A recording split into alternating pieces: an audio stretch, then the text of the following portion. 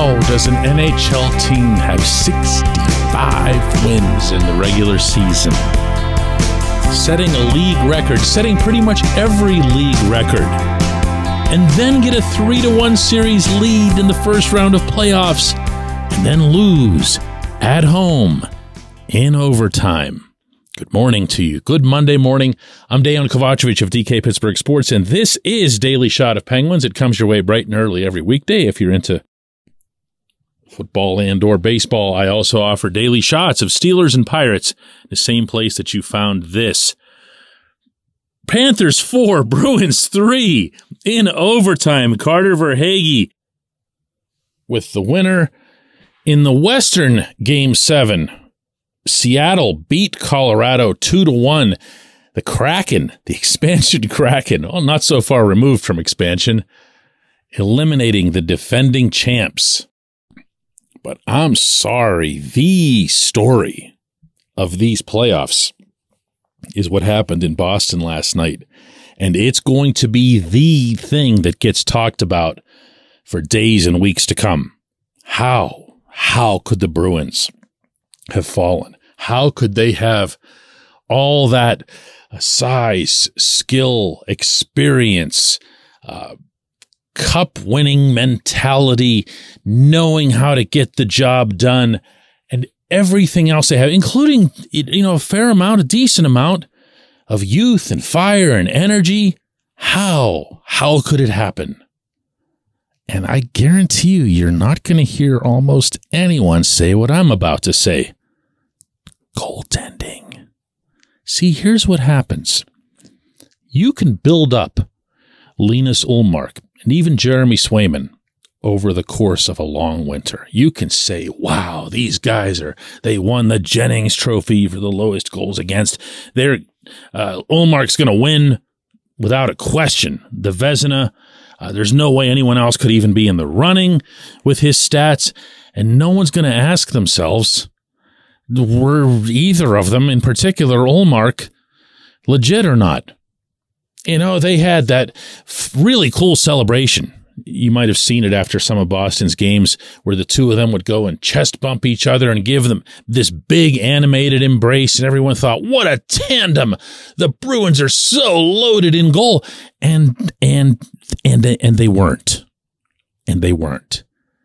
You can't just have goaltending pop up out of thin air and go to that level unless it's got some extraordinary supporting cast in front of it. And I know the Bruins weren't a team that played any sort of super stingy style. They did keep their opponents' goals for low, obviously. That's how you end up getting a Jennings. But they weren't conservative in their style. If anything, they just played the same way Boston's played for years, which is to just run up as many shots as possible at the other end. So when exactly was a shortcoming in goal supposed to get exposed? Yeah, in the playoffs. Oh, and by the way, against an opponent very, very, very much capable of doing so.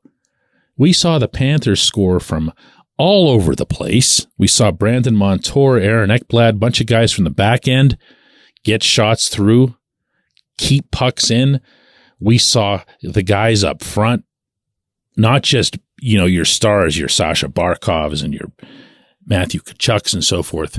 You saw the Sam Reinharts. You saw a bunch of other guys contribute, and relentlessly so.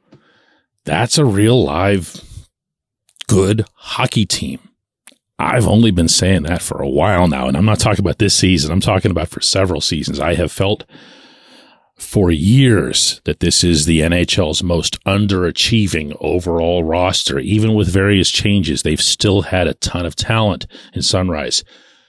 So it was a good opponent, but it was a particularly good opponent to have a chance to expose your goaltending if it wasn't going to be playoff level. And Boston didn't have that.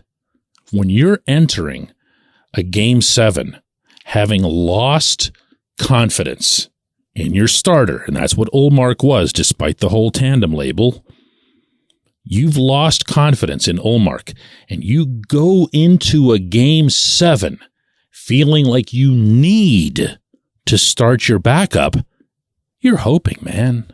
You're hoping. If you're Jim Montgomery, you're just crossing your fingers walking into TD Garden. You have no idea what you're going to get from that position. And sure enough, you had no idea what you'd get in this game. That's not to say that all these goals were Swayman's fault or whatever else here. Look, you guys don't care about the Bruins. You don't care about the Panthers. I'm going to guess you don't care about the Kraken and the Avalanche either. You didn't push daily shot of ... any of those teams. But I am here today to remind everyone yet again that your favorite hockey team will go exactly nowhere without elite playoff level goaltending. And you can go right around the league and find your exceptions. Okay, and they do exist because neither Toronto nor Edmonton have any goaltending, and that's why neither of those teams are going to win. And at the same time, if you look at Seattle, if you look at Newark, you look at the places where they're getting that type of goaltending, they advance. Most other things in a playoff series tend to even themselves out because of the extraordinary extra energy that goes into these games. That tends to just be a wash. The goaltending is the separator, probably 9 times out of 10 in a series. And I honestly don't think I'm exaggerating on that. Heck, all you need to do is to go back to this time last spring. The Penguins were the team with the 3-1 lead. The Penguins were the team that had the Rangers asking themselves, oh, what's wrong with us and everything else. They're the ones that had the Vezina Trophy winning goaltender, as long as we're looking for parallels here, and Igor Shesterkin, and he's getting mocked and booed, and you're thinking he's going to get benched, and he does get benched, but he bounces back. Meanwhile, the Penguins are putting an AHL guy out there, and everyone's going, wow, how have they let the Rangers climb back into this thing? How do you think they let them climb back into this? There was never anything to overanalyze. People got mad at me at the time. Some of you listening to this show got mad at me at the time. I remember it vividly. Oh, DK, you're oversimplifying this. You're making excuses for the core or the, lack of a supporting cast or the head coach or whatever. No, man, they had Louis Domingue in goal. What did you think was going to happen? And then by the time you get to Game 7, it's a crapshoot. Tristan Jarry goes out there on a broken foot. I thought he played pretty well under the circumstances, but not well enough. And they lose. They lose because of goaltending. Gotta get one of these. Gotta get one. When we come back, J1Q.